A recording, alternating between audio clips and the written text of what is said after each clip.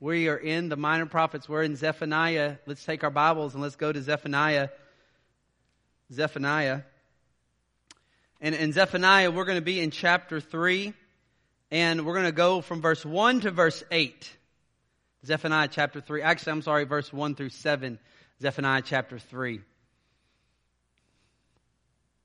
Okay.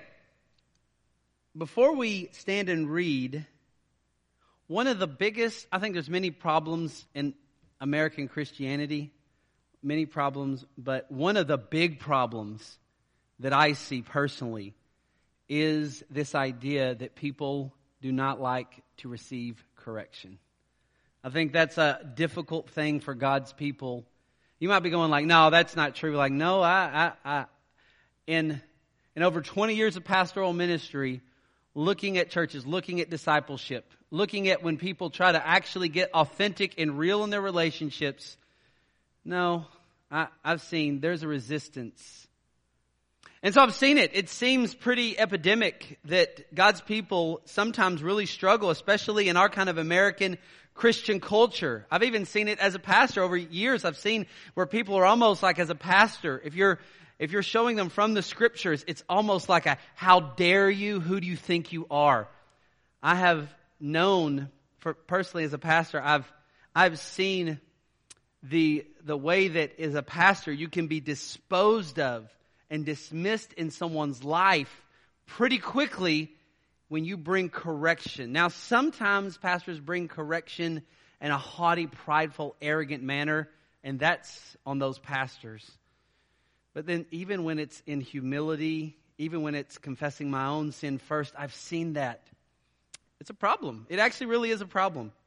I see it in discipleship all the time, where any discipling relationships where that spiritual leader discipling that person is, the relationship has grown, they're bringing correction, and then that person in that discipling relationship tends to just kind of phase out at that point. Which in any discipling relationship you're in, if you're in one and you find yourself not wanting to participate anymore because of correction, then the problem might not be them, the problem might actually be you. Correction. It's something even that we don't really like. I mean, doesn't it kind of make us, anytime I have a situation where I've got to bring correction, there's a little bit of a faintness of my breath, a little bit of fear of how they're going to respond, a little bit of trembling. Is anybody with me on that? Do you get that? Correction. It's hard. It's a hard thing. I would say this, if you are going to bring correction, the prerequisites for correction is Matthew chapter 7, where first you've looked at the log in your own eye before you've taken the speck out of your brother. So anytime you bring correction in life, you actually have to do it with this thing of you've got to see the bigness of your own sin first. If you don't do that, I guarantee you, the motivation of your heart in that moment is going to be haughtiness, pridefulness. You're not actually bringing correction for their benefit and the glory of God. You're bringing correction so that you can kind of take a position of pride over them. Also, when we go to correct people, Galatians 6:1 says we must do it in a spirit of meekness, that humility. We must consider that we could be in that same situation if it wasn't for the grace of God. And when those two things are packaged together, correction of somebody from the corrector has a totally different disposition. Now, that doesn't mean the receiver is going to actually honor that. By the way, y'all okay this morning? Y'all doing okay? All right, good. Now, as I've been preaching this introduction, I just need to take a small pause. Can I take a small pause? A small pause? Is there any correction that you guys want to bring to me this morning? What's the correction? How many of y'all this whole time has been like, Nick, could you please correct that? Because I can't hear a word you say until that gets, anybody raise hand like that was just going to like, nobody? Okay, well, fine. That was intentional. I was going to see if anybody would try to bring correction, and none of you did, so you completely blew up my illustration. I had to ask for it. Well, that one blew up. Maybe the rest of the message will be better. Correction. One of the hardest things. And by the way, it's not only it's a problem in American Christianity, and I think one of the big reasons is it's the pride of people's lives, but then also the daily taking in of God's word. If you were to look, actually do this, hold your place in Zephaniah. You're like, are we ever going to read this? We are. But hold your place in Zephaniah, and I want to point you to a scripture that you know well, but just so you kind of have a rehearsing of it, a remembering in our souls. 2 Timothy 3:16. 2 Timothy 3:16. All Scripture is breathed out by God. It comes from God. It's inspired by God. Breathed out. Inspiration. And is profitable. This is 2 Timothy 3:16. For teaching, that shows you what's right. For reproof, that shows you what's wrong. For correction, that shows you how to get right. For training in righteousness, how to stay right. You know, one of the reasons that we don't accept, when we don't accept correction, is because we don't have the Word of God laced throughout our life day in and day out. Now, as a pastor, people sometimes go, well, you're always studying Scripture because that's your job to preach to people. But I have my own separate time with the Lord that's not attached to any sermon preparation, right? Why is that? Because why would I ask you to do something that I'm not doing myself? I don't get to cheat just because I'm studying Zephaniah. I've got to be in the Scriptures myself. That's why I'm trying to encourage people that can read the one-year chronology with me or have some Bible reading plan daily in the Scriptures. Get me online if you're hearing this. If we are not in the Scriptures day in, day out, there is not that correcting force of the Holy Spirit in our life, and it sets us in a vulnerable position that in whatever discipleship communities we're in, we will be hard-pressed to receive correction in those moments.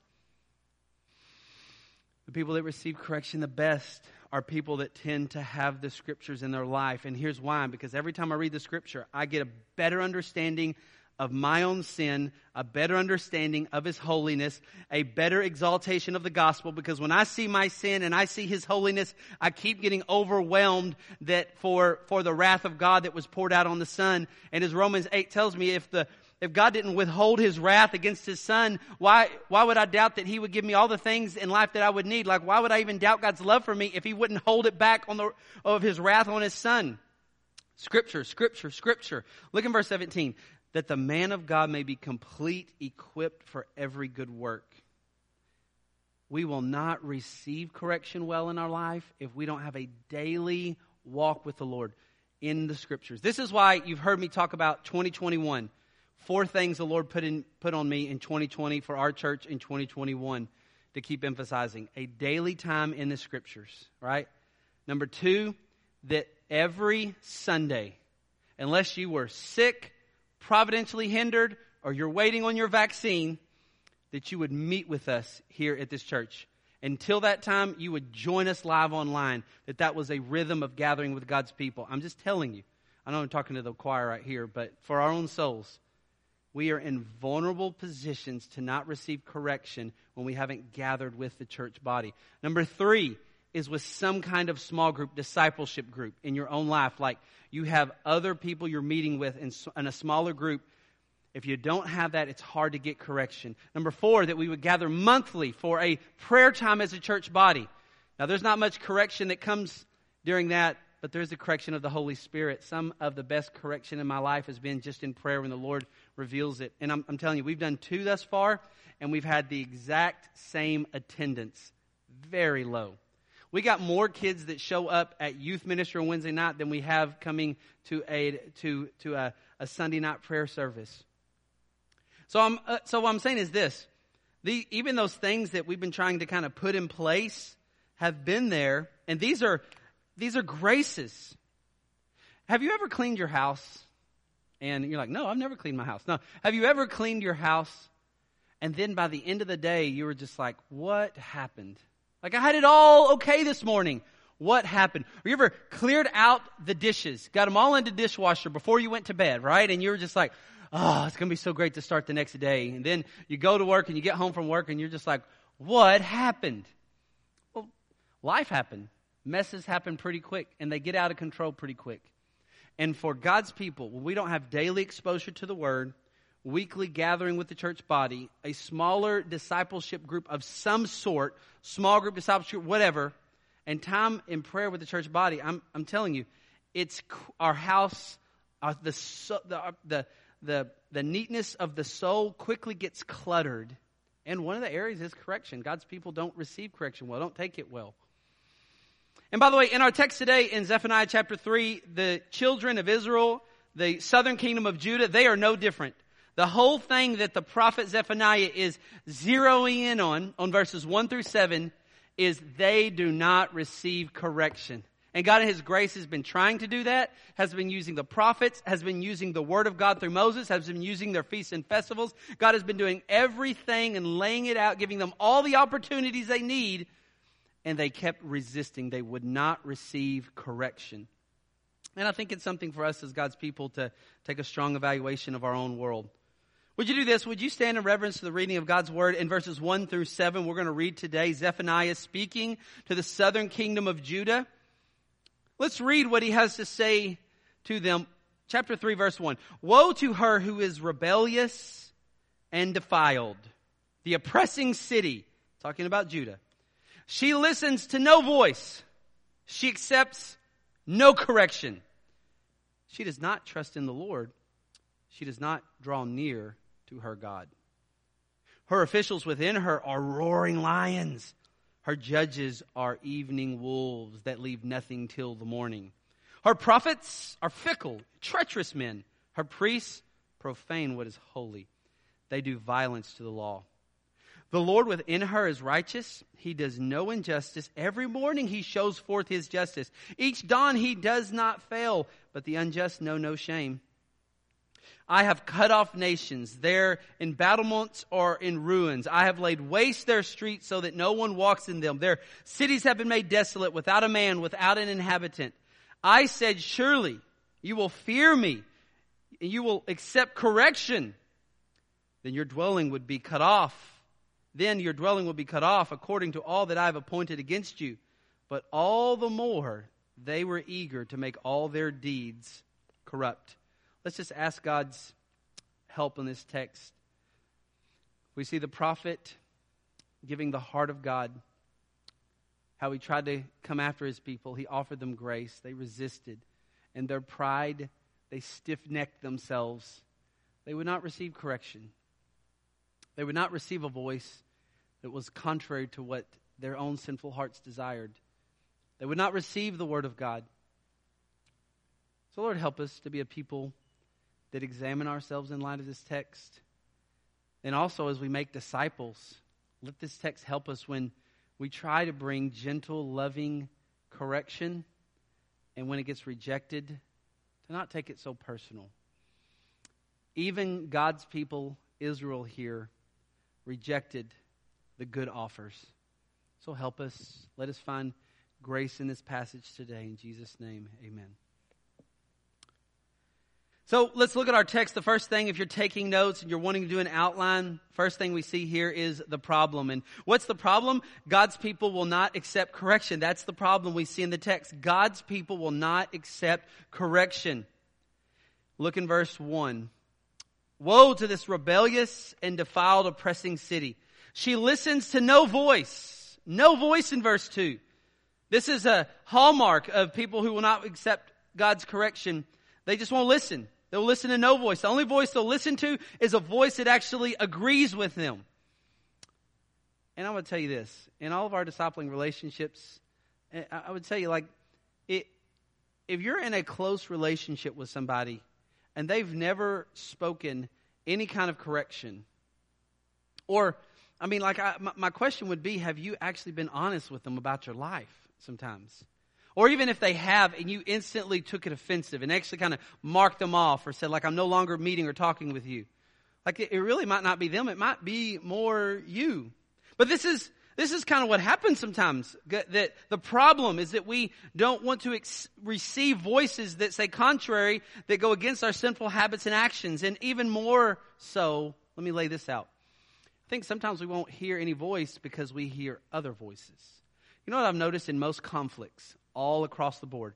By the way, just so you know, sometimes when you preach a message like this, the thought is, oh, Nick, I bet you're preaching at someone. You know what's really great about exposition text? Who decided this text today? It wasn't me. All right, God's Word put that in, right? This is not me. This is just the text. So this is not personally going towards anybody. But I will tell you what I've noticed through the years. Sometimes we won't receive God's voice and the right voices because of our relationship with the Lord, but then also sometimes it's because we have other voices. And those other voices, all they're doing is they're just coddling our sinful hearts and desires. And a lot of times, here's what happens. There's another brother in Christ, and they're having conflict. Or there's another sister in Christ, they're having conflict. Or husband and wife, and they're having conflict. Or child and parent having conflict. It's wherever conflict is. And instead of going to each other in humility, trying to mediate that out, and if they can't, go and get a neutral mediator according to Matthew 18, and then invite neutral people in, 1, 2, 3, whatever it takes to get this problem solved, those people tend to find other people that will just agree with them, offer them their skewed perspective. And they like those voices because those voices tend to just affirm whatever they think. Does this sound familiar? We do have a word for that in the Bible when we do those kind of things. It's called gossip. That's what it is. Like, if you and another person have an issue and we decide, we decide to bring it into somebody else, we're actually blocking off a good voice in our life. Like, this is why sometimes people don't hear the right voices, because they have the wrong voices. It is not God's will to take an issue outside of you and another person until you've tried to reconcile that. And if you can't reconcile it, God's process in steps, His Word, His corrective Word says, you and that person get neutral mediators and submit to those mediators. But what do we continually do and continually do and continually do? We decide to run to someone else that will tell us exactly what we want to hear, and it fractures and it fractures and it fractures. So they won't listen. They won't listen to God's voice. They won't listen to the prophet's voice. But you know whose voices they will listen to? To any voice in Judah that lets them and tells them that whatever sin they're involved in is okay and justifies them. So that's one of the reasons people won't listen to the voice. Also, look in verse 2. He says, they'll accept no correction. No one can correct them. That's a problem. Now do this. Hold your place right here. Then go and look at Romans 15:14. Romans 15:14. I showed this to you before, but I want to show it to you again. There's a reason why I think it's so essential for our spiritual health, our growth in godliness, that we gather with God's church weekly, and that we have some kind of smaller group in some way, discipleship group that we're gathering with. And here's the reason. You cannot grow in the Lord by yourself in a silo. You can't. Can't do it. You can't do it. Here's what happens. Like, you should have time in God's Word, and then you need time with God's people. We've got to have both. And here's what I've noticed. In my own life, there have been things I was thinking in my head that got exposed in whatever community I was in. Like, have you ever thought something in your head, and then as you started verbalizing it, it's almost like you were like, oh, wow, now that doesn't even sound right. You ever been there? Like, it just starts unwinding. And then you have that friend in Christ that you started unwinding that thought to, and then they kind of offer back some gentle correction, and you're like, man, I'm so thankful that we had a conversation today. Like, I'm actually okay. But before this conversation, I kind of felt like I was on the edge of life, but man, I'm okay. We're vulnerable people. We need each other. That's what I'm telling you. You've got to gather with God's people. You've got to have environments through the week that you're gathering with God's people. You've got to be able to talk about life, receive the correction. I mean, we are vulnerable people all by ourselves. Even the Word of God points that we should be in those ways to help each other. And when you look at Romans chapter 15, verse 14, look what Paul says to the Romans. He says, I myself am satisfied about you. So if Paul's satisfied with what he's about to say, so am I. Through God's inspiration. He says, my brothers, that you yourselves are full of goodness because of the work of the cross, full of goodness, filled with all knowledge. You have knowledge, you know, especially from the Word of God and His Holy Spirit, to be able to instruct one another. That word instruct is the Greek word netheteo. It means warn, admonish, teach, correction. You know, God's people gathering together in an environment like this is why when you come in, I would prefer that you don't just hit your seat when you first come in or get on your smartphone. Like, here's what I want you to do, actually. I want you to actually talk to people. I want to see, like, would God use a conversation you have with somebody that would make a change in their life? I cannot tell you how many times, and I had no idea that a conversation I had with somebody and what impact it made, and it was a passing conversation. I had someone a couple weeks ago tell me that we had a less than 5-minute conversation, and that conversation changed the trajectory of their life. I wasn't even aware of it. It's amazing. So the scriptures tell us that God's people are able to do this with one another, filled with knowledge, filled with God's word. We're able to instruct. Like this is, and just so you know, I love counseling. I got a degree in it. I still do it. I still believe in it. I'm about to finish my certification in marriage counseling. So I'm doing marriage and family counseling. I already had that training, but getting like a higher level of certification in it. I'm like, that's all there. But in the end, let me tell you, the people that I notice most times don't need that kind of intervention counseling that I can offer. The people that are in God's Word daily and have robust, interconnected relationships in the body of Christ with people who know the Word and can instruct, nuthateo them, that they're often actually okay. And I'll tell you this, for a large majority, why is counseling such a popular thing? Because sometimes people just need a friend. They need a friend to talk to. But that's what the body of Christ is supposed to be doing for each other. And we're the only ones that actually have His actual truth. And you know me, in honesty, I get worried every time my people go to counselors that are not strictly ones who believe in the core doctrines of Scripture. I get nervous every single time. Here's why I get nervous. Because when you go and see a counselor, it's always in a position of vulnerability. Like, how many people go to a counselor because they feel like life is great? Like, man, life is great today. I'm nailing it. It's a 10 every day. Man, I need to go to counseling. How many times does that happen, right? No, when do we go? When we're like hopeless and in despair and we're vulnerable and we're just like, would you just say something that picks me up off the ground? So that's why it's great. But the danger is that counselor has so much sway. And never go see a counselor. The first questions you ask a counselor are, do you believe that God's Word is the final authority? If there's a hint of quibbling, that person's not for you. You'll get more from your small group of a robust discipleship-making small group than you will get somewhere else. God's people are to do this. They can correct each other. God's people, God set this up. You know, it's interesting. I hesitate to tell this story, but I'm going to go ahead. Are y'all okay with stories? Don't worry, it won't. I don't think it'll bomb like my whole little, illustration this morning with my sleeves rolled up. I really expected one of my family members to kind of say something, but I guess they didn't.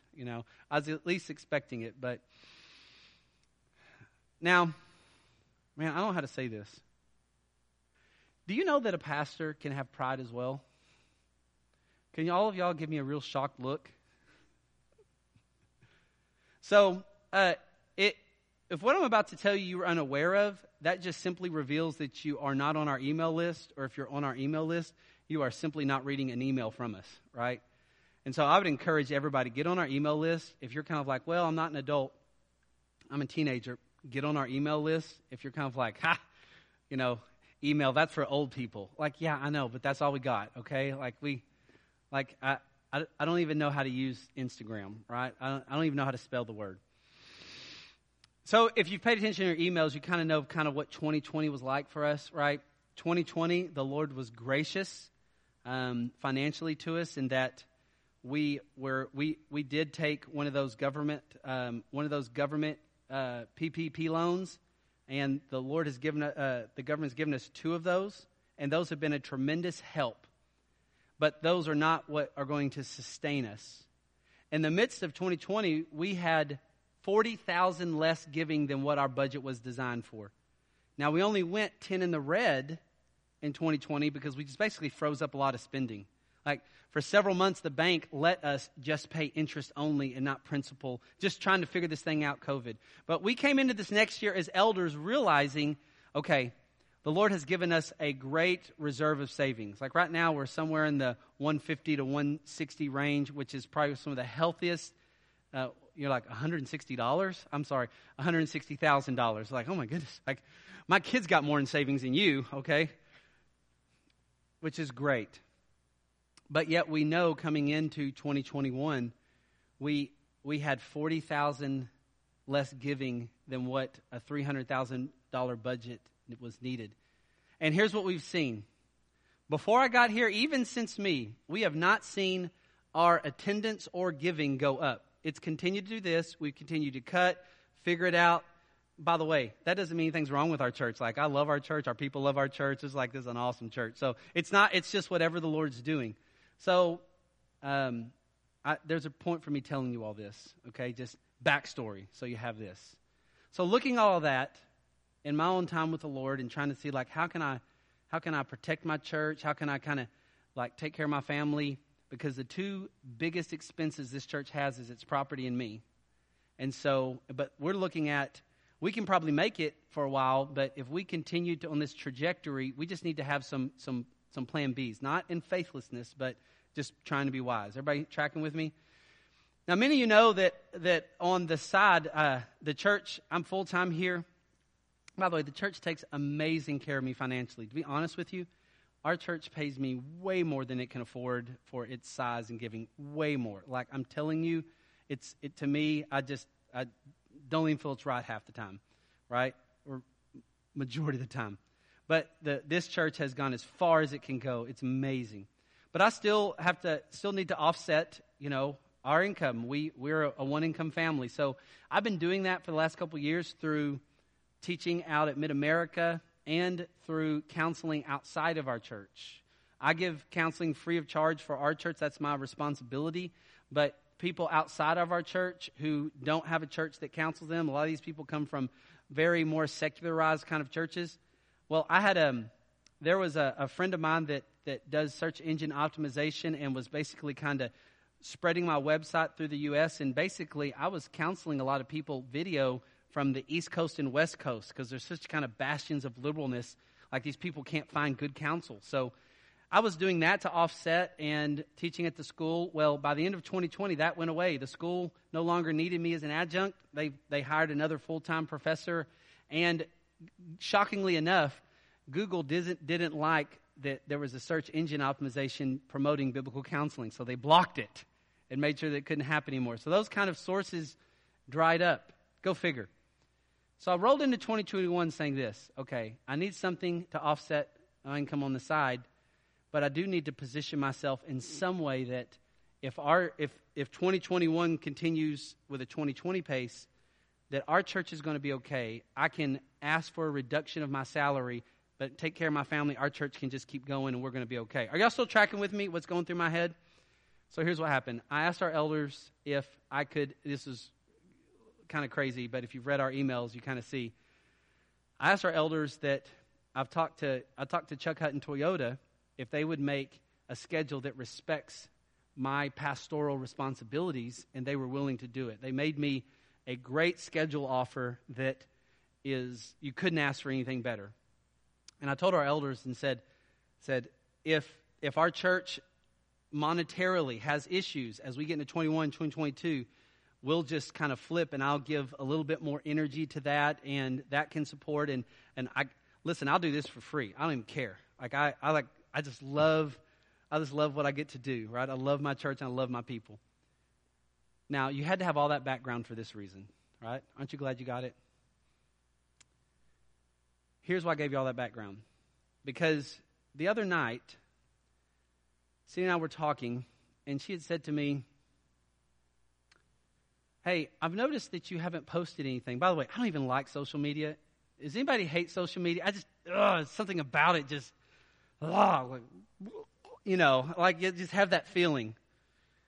But, at times I post things spiritual and stuff. And so one of the things you do is like part of the job is they ask you to post something once a month, a video. And then my family has said, hey, let us help you. We want to, the girls have some creative things, and let us help you. We can let and spread the word that this is something you're doing. And I've been so resistant. And Cindy and I were talking, and as she was nathateoing me, she had said, hey, you've still not said anything about it. And why is that? And I'm over here kind of hem and hawing, like, yeah. And then finally, it's like, she kind of gets the confession out of me. And I'm like, I'm just kind of embarrassed. And the reason I'm embarrassed is because everything in my life is just more ministry driven. And so, but can we be honest? Are we allowed to be honest at church? Is that illegal? Do you ever feel like car salesmen are just kind of a smarmy bunch? Am I the only person that thinks that, right? I mean, okay. So it's just kind of like, just would rather people not know, and just, I got to let my church know. We send an email. Half the people don't even read emails anyway, so they don't even know. So can I tell you what I'm thinking in my heart, right? And so I was just like, we're going to be okay. And then I was like, man, if I start getting public with that, people know, then people I went to school with, and like, I just don't want to be seen as the persona of what a salesperson kind of does. And I mean, just all this kind of things on my soul. And then in the midst of that, she just lovingly lets me know, like, that's prideful. That's prideful. And she was right. And I thank God for that correction in that moment. And here's what's awesome. That only happens when you're in those positions where those can happen.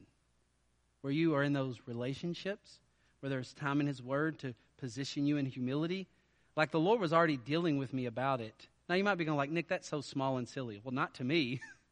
It's like I didn't want to say anything. It's like are y'all understanding what my soul is kind of thinking, right? But I got corrected. Thank the Lord. By the way, here's the wonderful thing about marriage. If God puts you in marriage, like, that's a wonderful platform for correction. And if you're kind of like, well, I'm single, I can't have that. That's a lie. You can have other relationships that put you in those opportunities as well.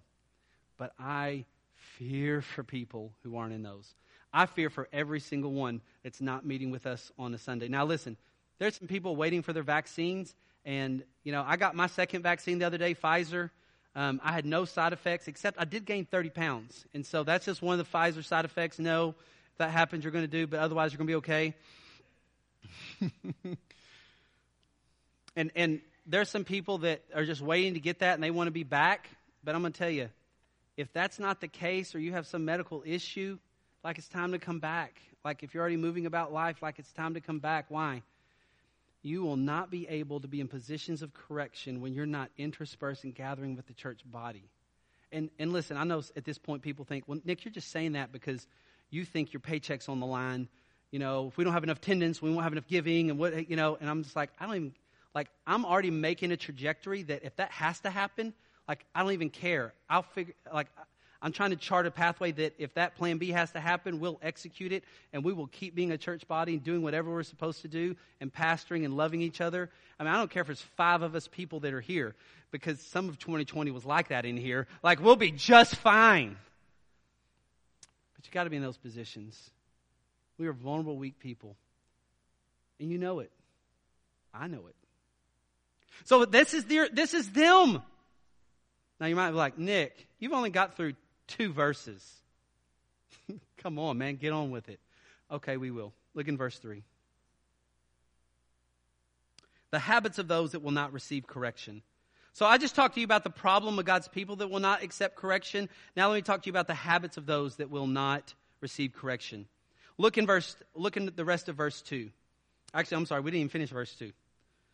She does not trust in the Lord, and she does not draw near to her God. So the habits of people who don't receive correction, I've noticed a couple things is they don't trust the Lord. When they're not in His Word daily, gathering with their church community weekly, gathering in discipleship community, in prayer, and they're not trusting the Lord. I'm telling you why I love the Word, because every day I get to see what God's character is like, and I need to be reconfirmed of that. And so I trust the Lord when I know what his character is like. And what do I know about his character? I know his character is loving and that he always does what's best. I know that his character is all wise, which means he always knows what is best. I know that he is good. That means what he does is best. And I know that he's sovereign, which means he has the power to bring it about. So like in his word, I'm seeing that like because he loves me, he always does what is best. In his wisdom, he always knows what is best. In his goodness, he always does what is best. In his sovereignty, he has the power to bring it about completely as he wants. And I trust him. By the way, if you ever want to listen to a message on trust, one of the hardest messages we ever preached was the week after the fire. And we preached a message on trusting God. It was December the 30th, 2018. Go back and listen to that message on our website if you're like, I want to build some of the character of God and trusting him in this season of life. But here's the text.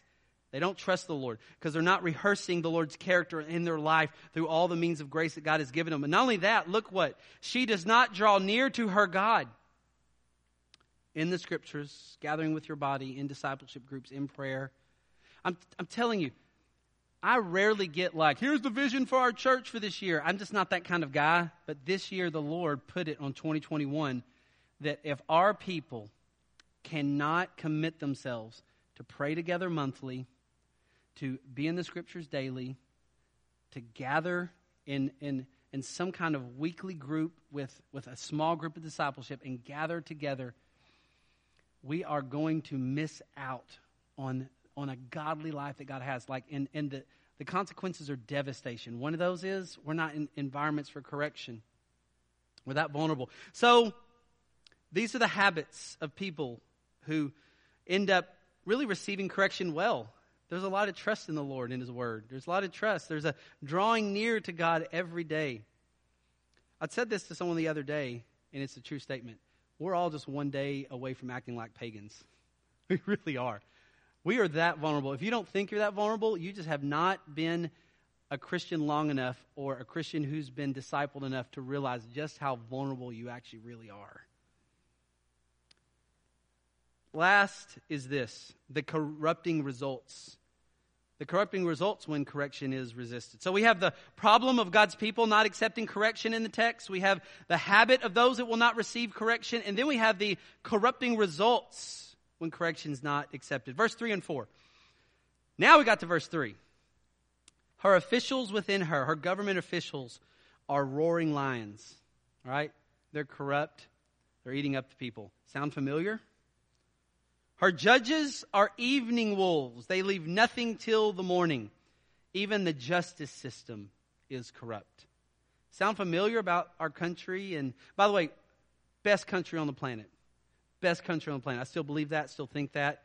Still proud to be an American. Love our country. I think if you're here and you've just spent so much time on social media thinking like our country is the worst country in the world and you just want to escape, I'm telling you, you are living in a dreamland. Everybody else on the planet is trying to get in here, okay? It's a great country. You got to get up every day and thank God that He has let you live in this country. Great country. But is it corrupt? Sure. Officials, judges. And really, when we see the civil magistrates in some kind of, in the throes of not receiving correction, the throes of turning society upside down, we really have to point to the prophets and priests. We have to point to the spiritual leaders. It's us. We've not done our job. Look in verse 4. Her prophets are fickle, treacherous men. Her priests profane what is holy. They do violence to the law. So he's saying, hey, Judah, you've gone so astray because your priests, they're not even obeying the law of Moses. They're not obeying the word of God. Your prophets, they're fickle. They change their mind. They'll say whatever the people want them to say. Right? And I'm telling you, that's what but from so many of our pulpits in this land this morning, it's pastors manipulating their messages to keep enough butts and bucks and seats. And I'm not trying to be like, man, be hellfire and brimstone. I'm just saying there's a lot of untruths that get told. If you want to know that, just do this. Look at all the worship music being produced right now for God's church. Look at the top 10 songs. Go home, Google it. And I'll bet you, because I've already looked, that few of those songs talk about sin, repentance, God's holiness, His justice. Why? Because no one wants to hear that. You know, we're fickle. We got fickle pastors in our pulpits just trying to make a name for themselves. I know it's not what people want to hear sometimes. I get it. But they had the same thing. Their prophets were fickle, treacherous men, changing the message, manipulating it to gain an audience. The priests, the priests are doing violence to God's word. So their country is corrupt. Their civilization is corrupt. It's corrupting everything. It's making its way. It's trickling down to the government. It's trickling down to the home. It's trickling down to everything. Now, aren't you glad you came this morning? You're like, man, we talked about correction. Man, is there any good news in this, Nick? There actually is good news. Are you ready for some good news? There's some good news in this text. But before you can get the good news, sometimes you have to get the what? The bad news. So let's look at the bad news, but there's good news in it, my friends. Look in verse 5. The Lord within her is righteous. He does no injustice. Every morning he shows forth his justice. Each dawn he does not fail, but the unjust knows no shame. So he says, hey, I just want you to know, you won't receive a correction. Those who won't receive correction, it's because they don't trust the Lord. They won't draw near to him. The whole civilization, the whole country of Judah, prophets, priests, officials, judges, it's gone corrupt. But I want you to know, although everybody else has corrupted themselves, the Lord hasn't. His character is just. He does what's right. There is no injustice in his life. He can completely be trusted. And those who can't, the unjust, they know no shame. They just continue in this cycle. Now you might be going like, where's the good news in that? I don't see any good news. Keep looking at it. Verse 6. Since God is just and he is righteous and he is holy, he says in verse 6, I have cut off nations. He's speaking for God. God says, I have cut off nations. Their embattlements are in ruins. They have laid waste their streets so that no one walks in them. Their cities have been made desolate, without a man, without an inhabitant. I said, surely you will fear me. You will accept correction. Then your dwelling would not be cut off according to all that I have appointed against you. But all the more they were eager to make all their deeds corrupt. So you might be going like, Nick, I don't see the good news in any of this. Like, where is it? Well, here's where it is. He talks about in verse 5, God's holy, righteous character against sin. That God has never held that back from them. He's let them know. And then he says this, I love you so much, Judah. Look at the other nations around. Like, look at Egypt. Look at what I did to Egypt, to other nations. Look at what I did to the nations that were here when you came into the land. Look at what I did. My judgment and justice that came on man's sin. Look at it. Surely I thought that would be one thing that would show you how holy I am and what serious business this is. Surely you would see what my character is like. And listen, this was supposed to actually give you a warning that everything I told you about coming into this land, you needed to actually obey, and that in obedience there will be blessing. Surely, verse 7, the Lord says, as a result of seeing what I did, like for example to Egypt, you would fear me and you would accept the correction of what God's word had. You would receive the correction of the law of Moses. Surely you would see this. Now here's the grace in this.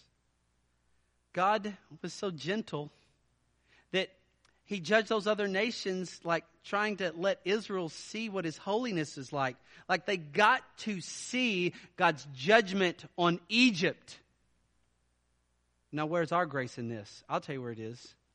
Jesus became an Egypt for us on the cross. The wrath of God, our sin, put on his account.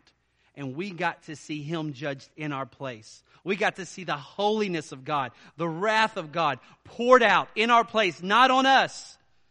Just like in the text, they had a chance to see what God would do to the unholy nations, what God would do.